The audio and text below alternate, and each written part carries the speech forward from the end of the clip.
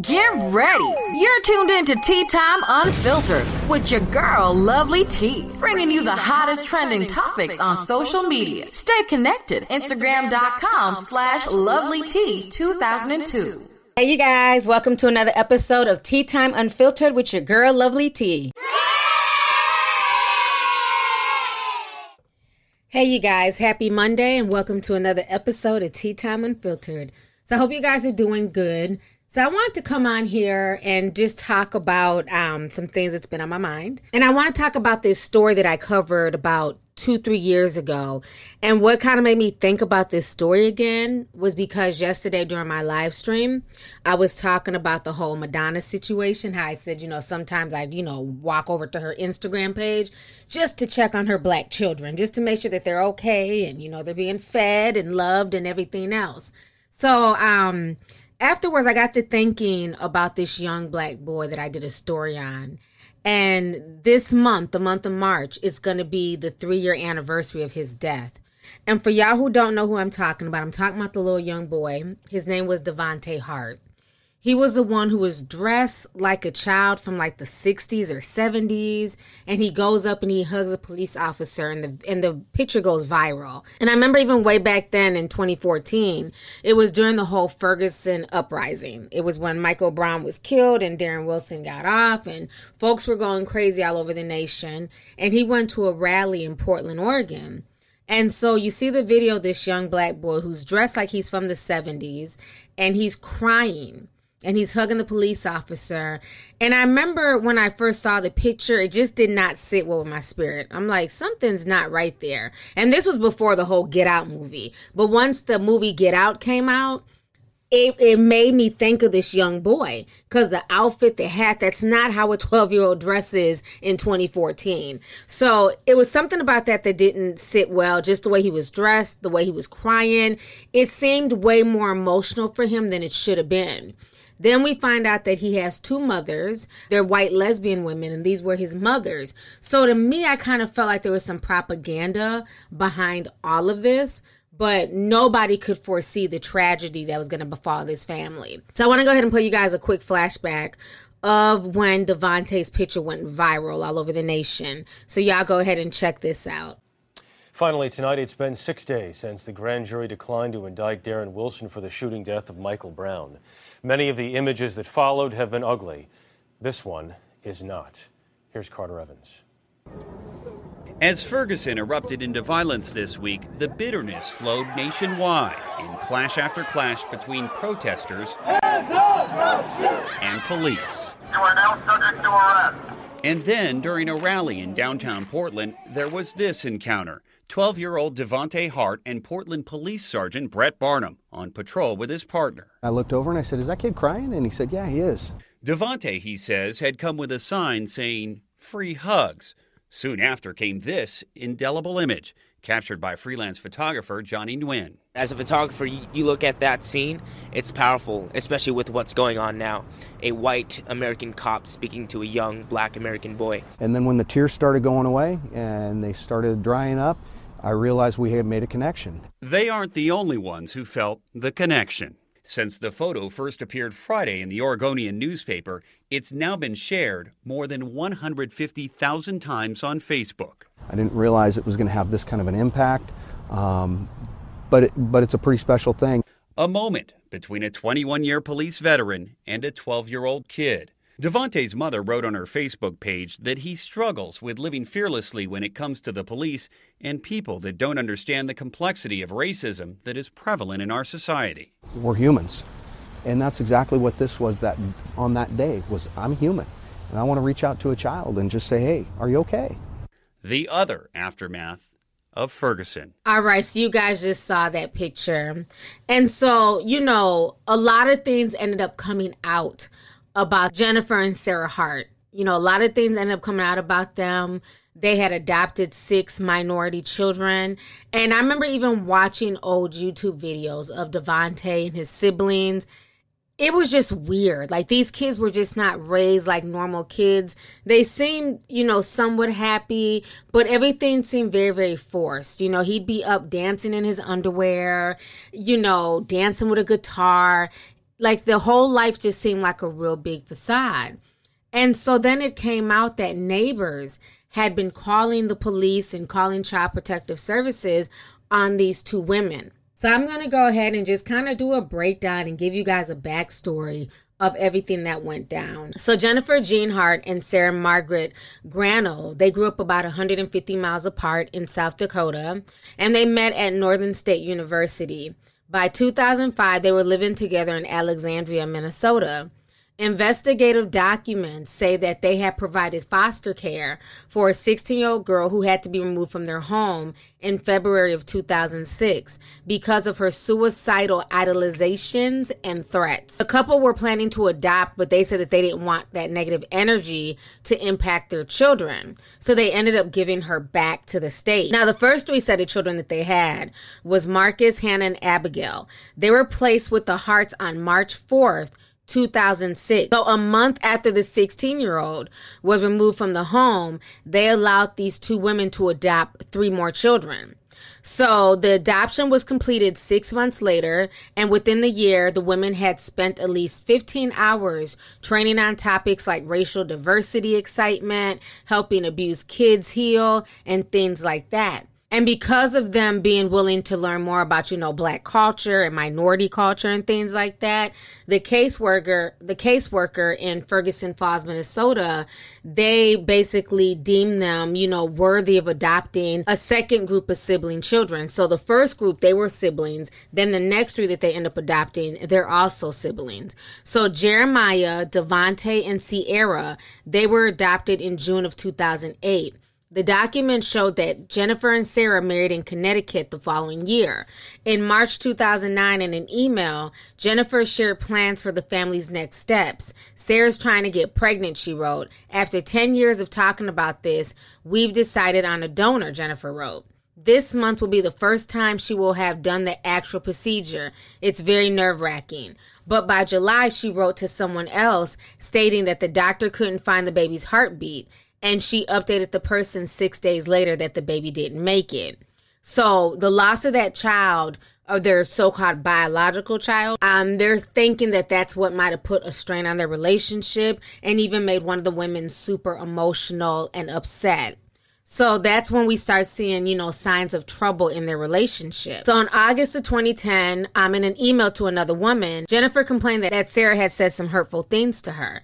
For quite some time, I felt very underappreciated, taken for granted in our relationship, and at times unloved, she wrote. While I know deep in my heart how much she loves me, she is horrible at showing it. I have felt that I have been raising all of these kids on my own, and I need a break. A few months later, the Minnesota Child Welfare received a report of negligence and abuse by the Harts, 2 of which were deemed credible. In one episode, Sarah admitted to physically harming Abigail. Records show that Sarah was convicted of a misdemeanor domestic assault.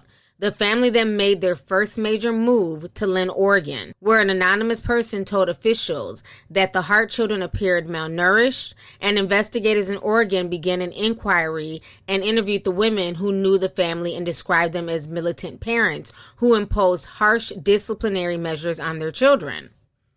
But any private turmoil was glossed over by their public videos and posts on social media, which portrayed a happy, eccentric, fun-loving family. Jennifer was prone to constantly show videos of Devontae dancing and the other children singing, basically to show, their community that they were being provided for. But if you really watch these videos, Devontae does look malnourished. He looks a lot smaller than he should. At the age of, 9, 10, 11, he should be a little bit bigger than what he is, but he's very, very frail when you see him. He's literally in his underwear, which is disturbing enough, but the size of him, his legs and his arms, he just looks very, very thin. So then we fast forward to 2014, and in 2014, at a demonstration in Portland, Oregon, to protest police violence, Devontae was photographed with a pained expression hugging a white police sergeant. The image went viral, and then it was time for them to move again.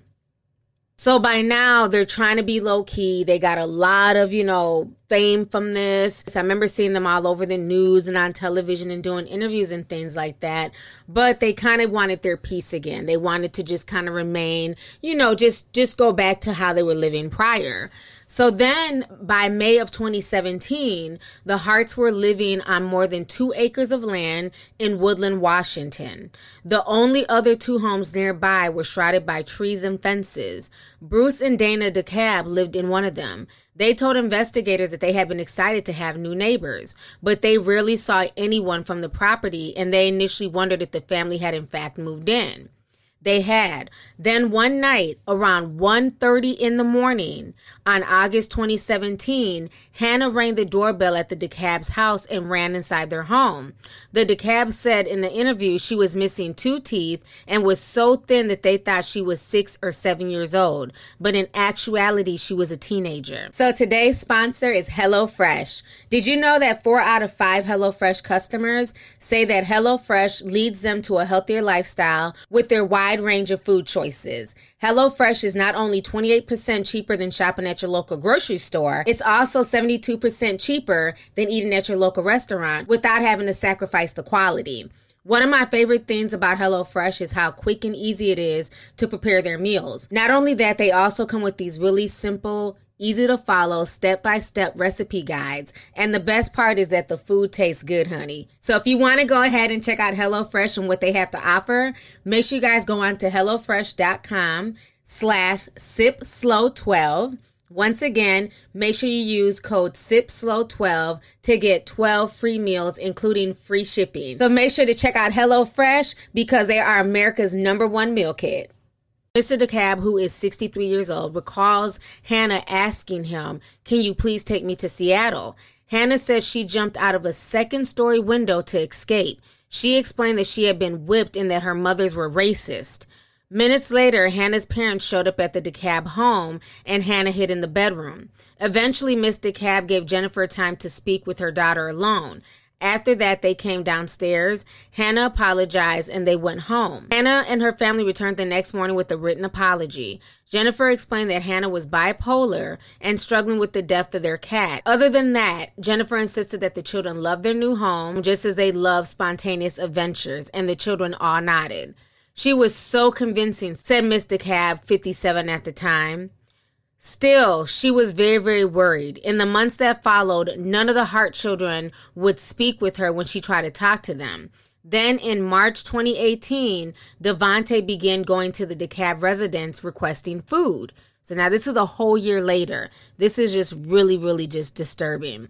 Devontae told DeKalb that his parents were withholding food as punishment, but asked him not to tell his mom that he was visiting. So when she asked which mother was responsible for the abuse, Devontae said Mom and Sarah, meaning Mom was responsible for the abuse. Jennifer was who they called Mom, and they called the other mom Sarah, right? And so they're saying that basically initially Jennifer was the main abuser, and then Sarah began tolerating it. So Jennifer was the one basically putting the whole family through a lot of abuse, and Sarah was doing nothing to stop it. So then Mr. DeKalb goes on to say, "I absolutely from the bottom of my heart trusted what he said." Devontae also asked that the DeKalbs not call the police because he feared that the family would get split up. But later in March, Mr. DeKalb told him that she was going to.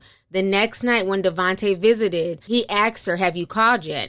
Ms. DeKalb contacted the state's welfare agency the very next morning, Friday, March 23rd, 2018. I'm going to go ahead and play you guys the audio of her calling the welfare agency. You guys go ahead and check this out.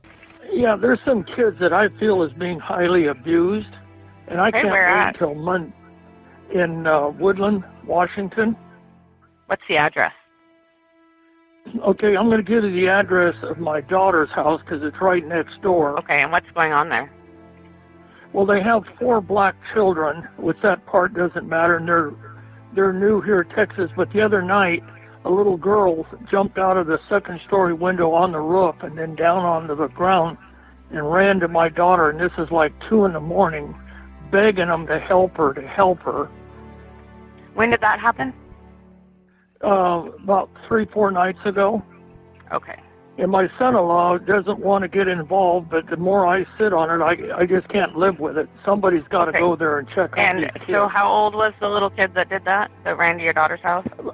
About 12 years old, 13.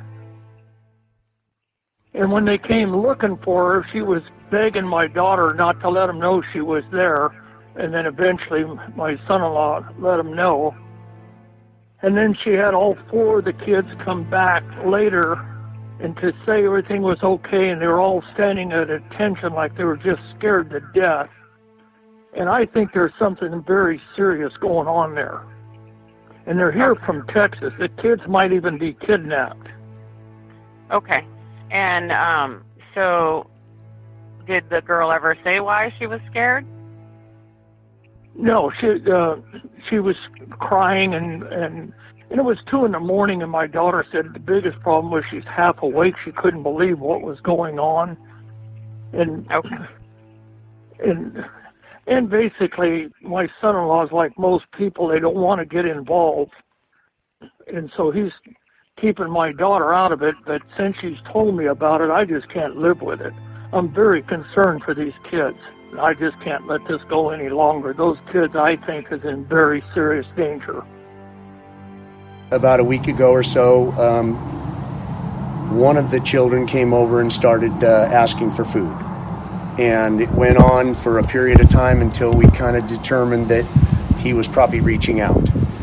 And we determined that we should call the Child Protective Services, and that's what we did on Friday. And you said you think it was Devontae who was coming to ask for food. Oh, you know it was Devontae. Definitely. You guys have shown us pictures, and we've talked about that one, that it was Devontae for sure. Well, they obviously had a separate lives. Their public life was presented, and they did it to us. They portray this happy little family, and yet, you know, the night before, their daughter's telling us, please, please, please, begging us not to make her go back and that they were abusing her. It's unbelievable. I mean, what you're showing me, that they were part of that, and the pictures, it was not the family we saw next door. Yeah. I feel like there was nobody in their court. I feel that if there was people that knew these people, how could you miss that? Yeah. Because I gleaned that quickly with hardly any interface. It's not how I thought it was going to end. I thought it was going to end in a beautiful life for them. It breaks my heart. Yeah, she's been crying all morning about it because it's, we kind of started some of this with the whole, I was trying to help them and protect them. And this is the result. So once Mr. Cab ended up calling the welfare services, the police, and told them what was going on, that was when these 2 women, Jennifer and Sarah, basically packed up all these kids and they bounced, only to find out that they had killed themselves and their kids a week later. So now, on top of everything that the neighbor was saying, the co-workers were also very, very concerned. So there was nothing necessarily unusual about Sarah's behavior that Friday. One of her co-workers at Kohl's told investigators. But several colleagues would later recall that she had previously made odd complaints about her children and became visibly distraught when taking calls from her wife. Sarah told them that her children could not function on their own and had food issues and were not allowed in the kitchen. An assistant manager also said Sarah would be very concerned if Jennifer texted her or called her at work, sometimes exiting the room in a panic and tearing up during heated phone calls. Sarah told the manager that Jennifer was struggling with depression and mentioned to other coworkers that Jennifer would stay in bed and cry all the time. A close relative of Jennifer's was said to have concern about Jennifer's state of mind. The assistant manager told authorities about the conversation with Sarah that stood out. Sarah once said that she wished someone else had told her it was okay not to have a big family. Then Sarah told her boss that she and Jennifer would not have adopted all these children had somebody told her that. Even with so much going on at home, the manager told investigators Sarah never failed to show up for work. Video reviewed by the investigators showed Sarah Hart leaving Kohl's around 5:26 p.m. on March 23rd in a white Pontiac. A child welfare officer was responding to Ms. DeKalb's call that morning, arrived at the Hart home 10 minutes before that they saw a gold SUV come up the driveway and then pull up to the Hart home, according to the report. So the caseworker knocked on the front door. No one answered, so she left her business card. Just before 3 a.m. the next day, records show, Sarah Hart texted at least 3 coworkers and said, "I thought I would be able to go to work, but I'm too sick to come in." The authorities later reviewed the videotape, which happened to be Jennifer at a Safeway in the morning of on the morning of Sunday, March 25th. The supermarket was about 25 miles from Wands Creek Crossing on Highway 1. Investigators returned to the Hart home in Washington State the next day. The gold SUV was gone. A German tourist would later spot it a few hours later, upside down on a rocky shoreline, more than 500 miles down the Pacific coast. So this story is very, very heartbreaking. And what's even more heartbreaking about this is that these kids were from Texas. These were not kids from Minnesota. They were not, children from Oregon. But a lot of people do not know what happened to the biological mothers. And both biological mothers of these groups of siblings are still alive. Devontae's mother was interviewed back in 2018, and she still lives in Houston. So Devontae's mother's name is Sherry Davis, and she stated that she was devastated. So what basically happened is that the news organization down there in Texas interviewed not only Devontae's biological mother, but also his biological father.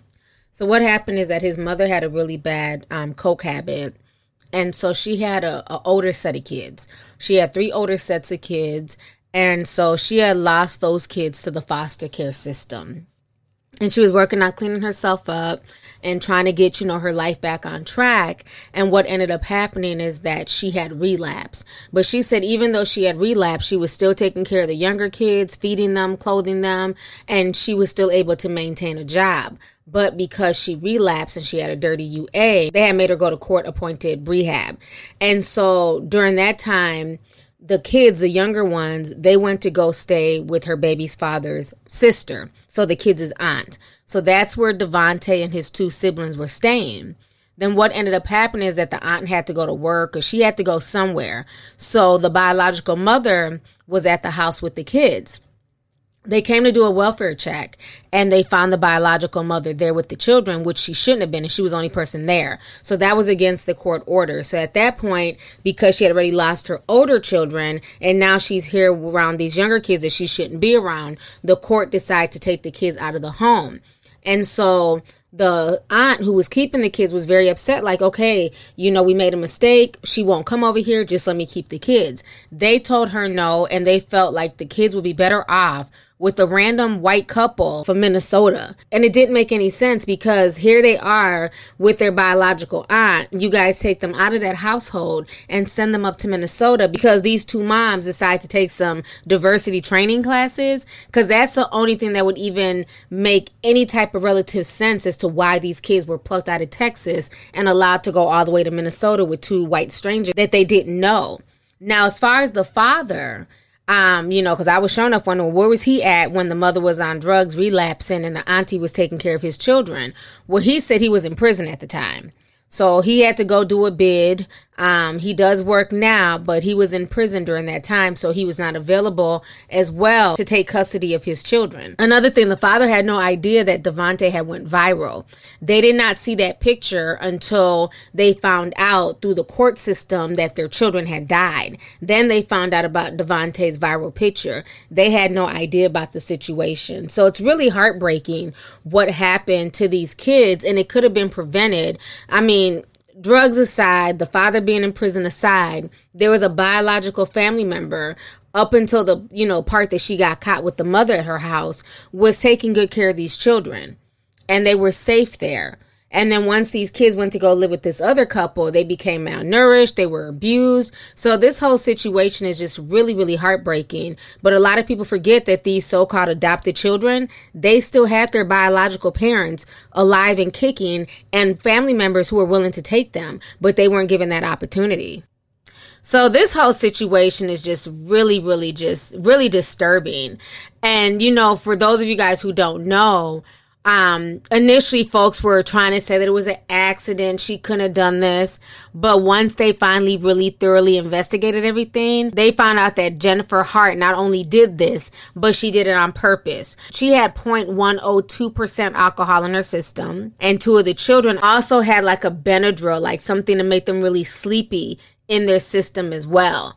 And they had like a really high level of it. So she might have been drugging them without them necessarily knowing it. So I'm going to go ahead and play you guys this news clip that came out once they finally got the final investigation, proving that Jennifer Hart did this on purpose. Check this out. Breaking news, verdicts have been reached in the coroner's inquest into Hart family deaths. This is KOIN 6 News at 5 o'clock. I'm Dean Tilken in for Jeff tonight. And I'm Jennifer Hoff. The jurors decided that both the parents, Sarah and Jennifer Hart, died as the result of suicides. As for their 6 children, those jurors ruled that they died at the hands of another and that their deaths were not an accident. And before the ruling today, we got the clearest picture yet of what happened during the crash that killed all 8 members of that family from Woodland. During today's hearing, multiple California investigators all concluded Jennifer Hart intentionally killed her family by driving off the cliff. On here, 0 seconds, I'm going to round these numbers, 1 mile per hour, 2 seconds at 17 miles per hour, and then 3 seconds as the vehicle is coming off this berm at 20 miles per hour, and then you have 4, 4.5, and 5 seconds as the vehicle is falling from the cliff edge. Timothy Roloff and the California Highway Patrol determined the Hart SUV went from standing still to gas pedal floored as Jennifer Hart sat behind the wheel, legally drunk. We have the vehicle going from 34% throttle to 100% throttle, and there's no subsequent application of the brake. And during that time, you're going from idling with the brake has been on, and now you're on the throttle, and the throttle is going to 100%. You're accelerating to 20 miles per hour as you head towards that cliff face. Our analysis of that data was that this was consistent with this being an intentional act. At first, investigators thought it was an accident until they got the data from the SUV's black box. But even before then, investigators realized this wouldn't be a typical investigation when one of them did an internet search on the Hart family. At that time, he showed me an article that was published by the Oregonian depicting this picture behind me, depicting Devontae Hart hugging a Portland police sergeant. Investigators soon realized the Harts had been in trouble or scrutinized by Child Protective Services in Minnesota, Oregon, and Washington. But separating the family's true nature from the public perception of a loving home was difficult. Due to the famous photo that went viral out of the Oregonian, they were well known. So we had to do a lot of research and a lot of effort into what we call in the practice vetting our witnesses to make sure that they truly knew the Harts, both the good and the bad. There were a lot of people that stated that they were friends of the Hart, but in questioning those witnesses, it was very apparent that they didn't know the Harts on a personal level. So the motive is still a mystery, but while the women were driving, Sarah Hart was Googling methods to commit suicide. Again, as we just told you, the jurors decided within the last 30 minutes that Sarah and Jennifer Hart died as a result of suicide, and jurors ruled the children died at the hands of another, and their deaths were not an accident. All right, so you guys just heard that news clip. And I think the saddest part of all of this, when I think back to that story, that viral picture and everything concerning Devontae, I think the saddest part was the fact that it's been close to 3 years now. His body was never found. The same kid that went viral for hugging a police officer who died in that horrific crash, out of everybody in that car, his body was never found. So to this day, they're presuming that he's dead. And I think that's the biggest tragedy in all this, is that so many people dropped the ball.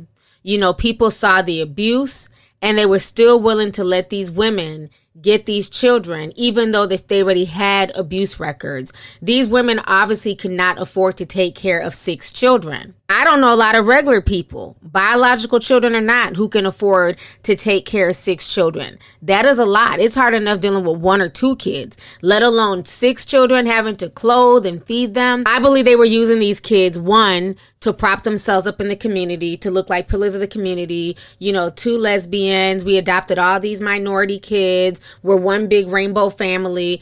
I believe that that's why they did that. Plus, I'm sure they were getting money on the back end as well for these children. Unfortunately, these children, they didn't see any of that because the way they were dressed, you could tell they were wearing hand-me-downs, things from different, eras, not even in the modern era. On top of that, they were very thin and malnourished. God bless the neighbors for stepping up and actually calling the police, and calling child welfare. But unfortunately, it was too late. And I just wish the system would have took it more seriously when the first child who was abused and who was beaten and everything else, when they gave her back. And then the second child, they end up charging the woman, with the misdemeanor for beating her. And it's like there were all these red flags, but because they wanted to ignore them and they felt like they were like the great white hope to take care of these children, it's really sad. So I want to touch up on that. And I think I'm going to be doing more podcasts like that as well. I'm going to do follow-ups on different stories and different news stories that, that have basically captured our imagination over the years, to kind of find out, whatever happened, to these cases. And poor Devontae, he definitely left a mark on the world. And it's just so tragic that that young boy and his siblings had to die like that in that manner. If you're upset and you're depressed and you don't like your life, that is your business, but you don't have the right to take anybody else's life with you just because you're mad and upset. So anyways, I hope you guys enjoyed this episode of Tea Time Unfiltered. Let me know your thoughts about this whole Devontae Hart situation. It's been 3 years and there's still no resolve. They still have not found the little boy's body. And it's kind of been brushed under the rug, but I think it's important to keep his memory alive because, he did go viral and he did bring peace to a situation that was very volatile, in Ferguson and on social media and everything else. And it's even sad that this took place in 2014. And even in 2020, we had the George Floyd situation. It's like it hasn't been so much change. It hasn't been a lot of change since then. We're still dealing with police brutality and people losing their lives and, riots and, just the craziness that went on this year. But at least looking back on 2014 and looking back at everything that happened that happened in Ferguson, at least one of the positive things to come out of that was, Devontae. But it was just so sad that that is how he was introduced to us. And, looking back at that picture, it's even sadder because I believe that picture was low-key a cry for help. And that's why I always say that hindsight is 20/20. I think if people knew what him and his siblings were really going through, people would have stepped up and really helped those children. So rest in peace to him and rest in peace to those babies who lost their lives. So once again, thank you for joining me on this episode of Tea Time Unfiltered. Talk to y'all later. Deuces. Thank you for listening to today's show. Make sure you join us again soon. For all the latest tea, make sure you follow me on my social media pages.